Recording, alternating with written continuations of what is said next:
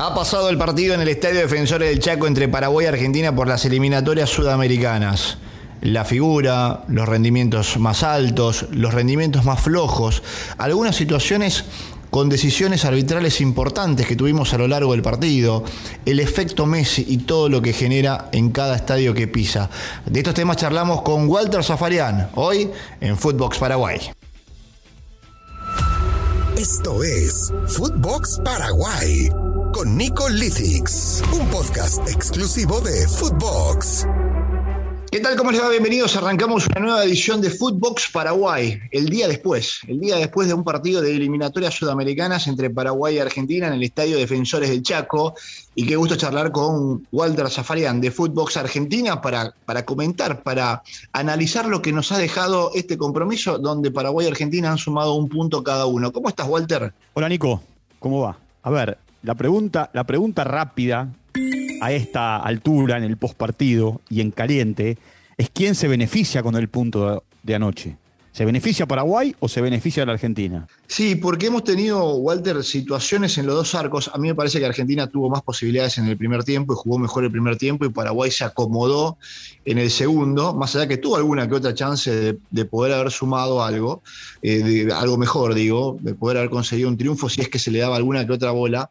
Pero después está lo otro que hay que analizar, ¿no? Paraguay es local, pero sumar frente a Argentina me parece que tampoco está mal. Entonces, son como varias matices diferentes. A ver, por supuesto, aquí hubo dos figuras que fueron excluyentes, que fueron los arqueros. Sí. Anthony Silva fue la gran figura del partido, coincidimos, ¿verdad? Ahí. Sí, totalmente, sin duda. Y Martínez, cuando tuvo que responder, desde aquella primera de Arzamendia, en el arranque del partido hasta la última, también respondió.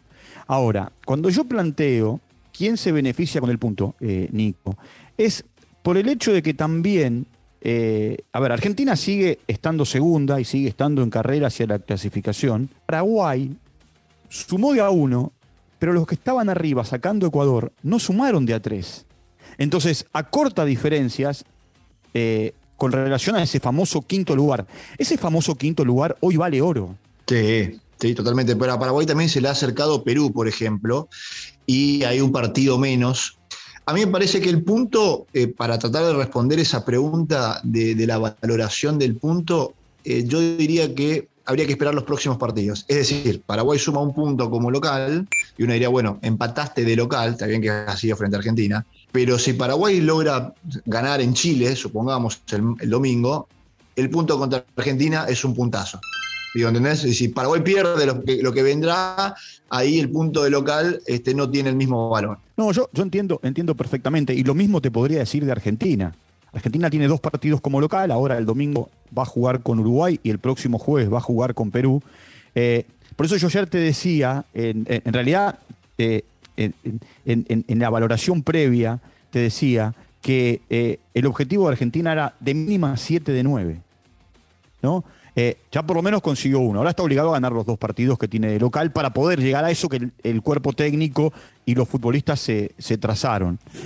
Y me parece que también esto que planteás está bueno, porque el análisis lo vamos a tener a la medianoche del jueves que viene, cuando se terminen todos los partidos, y sepamos dónde están parados cada uno de los 10 seleccionados. Es más, yo creo que hay seleccionados que van a quedar al límite de la eliminación o eliminados, si no consiguen la cantidad de puntos que tienen que conseguir. Sí, a ver, yo voy al lado de paraguayo y digo, si Paraguay consigue 7 de los 9, que tiene uno, así como Argentina ahora, me parece que previamente firmaríamos todos que Paraguay sume 7 puntos de 9 en un combo triple. Está bien, tiene que jugar de visitante, pero Paraguay tiene que jugar de visitante frente a dos equipos que están por debajo en la tabla de posiciones. Chile, que no pasa un buen momento, y Bolivia, que está más abajo aún. Así que eso de algún modo da un cierto aire de ilusión de intentar sumar afuera ante dos equipos que están más abajo. Sí, es cierto. Chile es una sombra de lo que supo ser. Tiene un entrenador que todavía no ha engranado, porque tiene un buen equipo. Coincidimos que tiene un buen equipo. Claro, sí, claro. ¿Tiene un buen equipo? Jugadores que todavía son jugadores de elite del continente europeo. Y después Paraguay tendrá que ir a La Paz. Yo digo, Bolivia está mal, ¿no? Pero también hay toda una historia. Yo me acuerdo en los tiempos de Arce, cuando Arce era técnico del seleccionado. Sí. Es más, si la memoria no me falla, me ayudás, Nico. El partido en La Paz le costó el puesto. Exacto, le costó el puesto, ¿sabes por qué, Walter? Y yo estuve en ese partido en La Paz. Porque Arce lo que pidió, Fueron y antes. se gastó mucho dinero también, que seguramente, bueno, esto de la plata, no sé si es o no es importante. Paraguay fue 25 días antes. Claro, sí, No fue un fin de semana antes, no fue 25 días antes por el tema de la aclimatación y demás. Entonces, si vos haces una inversión tan grande en la logística y económicamente, para estar un mes antes prácticamente, 25 días antes, es porque ya te aclimataste, te adaptaste y a Bolivia le tenés que ganar, digamos, ¿no? Con toda esa logística y planificación previa de tanta inversión. Y eso no ocurrió, Paraguay terminó perdiendo mal y le costó el puesto a Arce, efectivamente. Ahora, vos fíjate esto, yendo otra vez al partido de ayer. Robert Rojas la rompió, porque jugó muy bien el otro día el clásico contra Boca, de primer central. Él venía jugando de líbero cuando le tocaba jugar, pero bueno, en este último tiempo, a partir de las lesiones Martínez, la última que ni siquiera estuvo con Paraguay, y el resto, Pinola y el resto, y Maidana, ¿no? De los centrales, terminó jugando de primer central y jugó muy bien. En el primer tiempo estuvo perdido a la derecha. Sí. Estuvo perdido. Sí, tuvo. Como que le cuesta. Y Berizzo insiste en ponerlo a la derecha como lateral. O como jugador, porque en definitiva, cuando el equipo defendía, Arzamendia venía y armaba una línea de 5.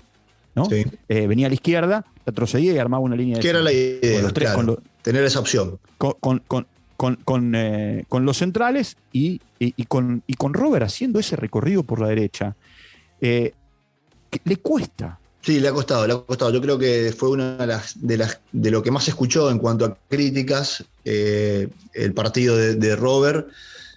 Juan Escobar es otro que de hecho entró en el primer partido, pero que tendría esa opción, que se habló mucho de eso aquí en Paraguay en las horas post partido, después de lo que ha sido el rendimiento, pero sí estuvo incomodado, sobre todo en esa primera etapa, y con las subidas de Acuña me parece que se vio complicado Robert Rojas. Sí, lo complicó Acuña en el primer tiempo. Sí. Un par de cosas que me quedaron. ¿Te acuerdas que el otro día yo te pregunté en la previa si se hablaba en Paraguay del árbitro? Sí. Y me dijiste que no. Sí. Bueno, no dirigió bien Daronco. Y aquí se está hablando todavía de la mano en el área de Romero. Bueno, espera, tenemos la situación en la mano, cómo se picó el partido en el final, con la acción de Otamendi y Anthony Silva. Sí. A ver, yo en un momento dije, para calmar el partido va a empezar a mostrar tarjetas amarillas. En un momento determinado, en el arranque del partido, Joaquín Correa lo tenía loco a Gustavo Gómez y Alderete en los primeros 3 o 4 minutos. Y Gómez fue a la mitad de la cancha y lo acomodó. Y después Junior Alonso también, hasta que lo terminó amonestando por cuando le jaló la camiseta a Messi en el segundo tiempo. Sí. Viste, a mí, ¿sabés qué me parece? A ver si coincidimos. No lo hablo por Daronco solamente, hablo en general. ¿No están muy ampulosos los árbitros sudamericanos, moviendo las manitos y diciendo, esta es la última, basta, hasta acá, la próxima? Y me parece, en una contra Alderete, que le dijo, por esta, basta. Como, es por esta, amarilla. Claro, sí. No, bueno, tuve la misma percepción cuando le hace todo el conteo. De hecho, en el Banco Argentina pedían todo el tiempo que saquen la tarjeta amarilla. Digo esto como detalle simplemente porque me tocó estar ahí al lado. Y era, ¿cuándo vas a sacar una tarjeta? Le decía, ¿no? A la cuarta árbitra que estaba allí al costado. Pero sucedió tal cual lo describís, por esta, basta, ninguna más, basta, no, a partir de ahora ya no, pero permitió un rato largo hasta que dio esas señas del basta. Sí, por eso te pregunté, viste que, a ver, en Europa los árbitros casi pasan desapercibidos, es más, casi ni sabés quiénes son los árbitros de los partidos. Acá en Argentina y en toda Sudamérica, yo voy a hablar de la Argentina, ¿no? Pero puedo incorporar a toda Sudamérica, como que hay una desesperación primero por saber quién es el árbitro y después hay toda una historia, cómo le fue con ese a tal árbitro, equipo, a tal seleccionado con ese árbitro de local o de visitante, ¿no? A ver, por supuesto también hay una situación que la FIFA generó que es bajar las edades. que al bajar las edades muchas veces hay árbitros que se equiparan con futbolistas. Y el futbolista sudamericano, viste que es mañoso. Claro. Y te quiere manejar el partido. Sí, tal cual, tal cual. De hecho, muy, muy llamativo eso de las estadísticas del árbitro dirigiéndote, como si fuese la estadística de los equipos cuando se enfrentan y demás, y bueno, situaciones que se dan realmente en este continente. Walter, nos lleva la charla ahora a hablar de lo que vendrá. Tenemos un par de minutos para apuntar al domingo, tanto para Argentina como Paraguay. Paraguay tendrá que ir a Chile. Paraguay perdió pierde a Villasantis, ¿no? Sí, por acumulación, y tendrá que ir a Chile, y es un jugador importante. Y bueno, y a partir de ahí veremos el valor de este punto contra Argentina, lo veremos después de los partidos que vendrán.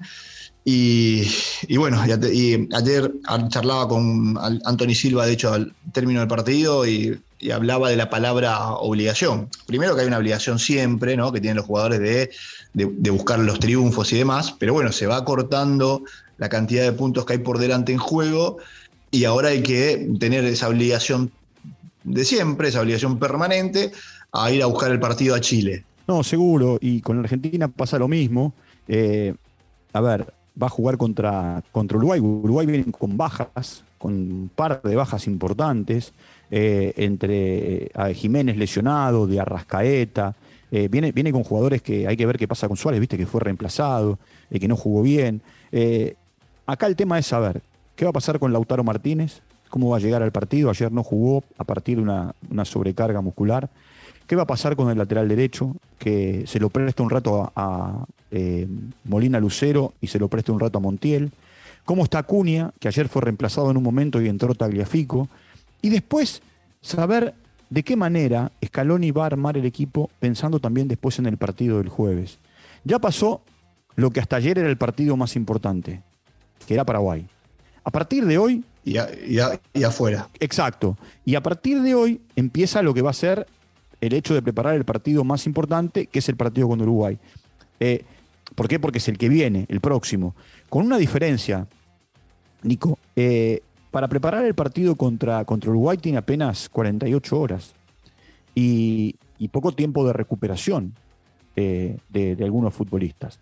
La ventaja es que ahora tiene una semana larga en Buenos Aires, en el predio, que tiene la AFA ahí cerquita del aeropuerto internacional, y que bueno, allí esperarán. Hay que ver Messi también cómo está esa rodilla, y de qué manera, ¿no?, va a armar el equipo de cara a ese partido. Hoy aventurar cómo va a formar la Argentina contra Uruguay, te digo, es bueno, justamente de un aventurero, porque no sabemos. Y es más, Scaloni sorprendió con la inclusión de Molina Lucero en el lateral derecho ayer, porque a partir de las pistas que él había dado, iba a jugar Montiel, porque dijo 99% el equipo de la final. Después, por supuesto, los tocados el tocado no era solamente Acuña, sino el tocado también era Lautaro Martínez, que se quedó afuera por una sobrecarga muscular.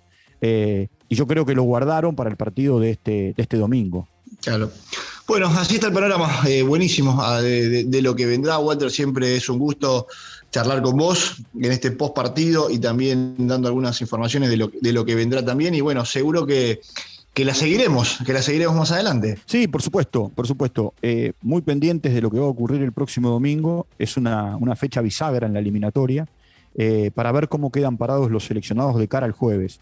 Y a partir del viernes de la próxima semana comenzará otra historia. Ya con el sprint para en noviembre tratar de meterse en el último tramo, llevándonos a enero con serias posibilidades de clasificar. En enero podemos tener varios equipos clasificados. Yo creo que Brasil se va a meter en el Mundial el jueves, sí, a más tardar. Si gana los dos partidos va a estar adentro del Mundial.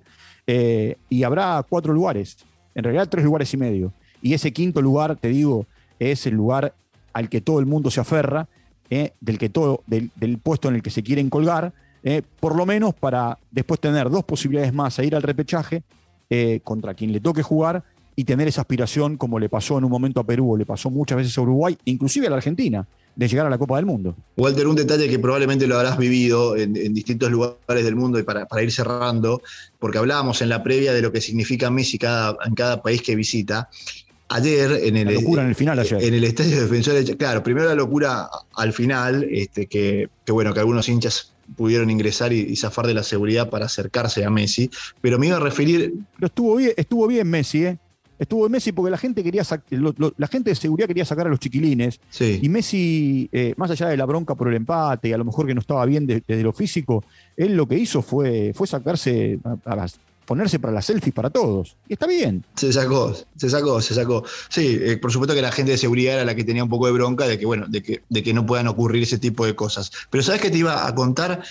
En el Estadio Defensor del Chaco, cuando se nombran a todos los jugadores de Paraguay que van a jugar, cuando en la voz del estadio que anuncia a los titulares y se van ovacionando a cada uno de los jugadores de Paraguay, después le toca el turno a Argentina, y cuando llega el momento de Messi, hay como una ovación de todo el estadio. O sea, tuvo probablemente hasta más ovación que muchos de los jugadores del otro equipo también. Pero es por lo que te decía en la previa, Nico. Hay mucha gente en todo el mundo, y Paraguay no es la excepción, que primero fan de Messi, después es fan del Barcelona, hoy se hicieron fan del Paris Saint-Germain, que son fan de los futbolistas y no de los equipos, y que tienen admiración, y no está mal. Te digo, no está mal. A mí me encanta ver jugar a Neymar, por ejemplo. Yo el domingo voy al estadio porque tengo que trabajar para ver Argentina y Uruguay, y voy a disfrutar también viendo a Cavani y a Suárez, porque son jugadores a los que admiro. Sí, claro. ¿Se entiende?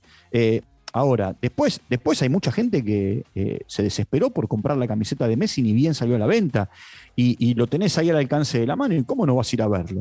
Ni vas a ovacionarlo. Lógico. Walter, un gusto, como siempre, esta charla. Chau, Nico, un abrazo grande. Abrazo grande. Walter Zaffarán charlando con nosotros aquí en Footbox Paraguay. Footbox Paraguay con Nicolás Litix, exclusivo de Footbox.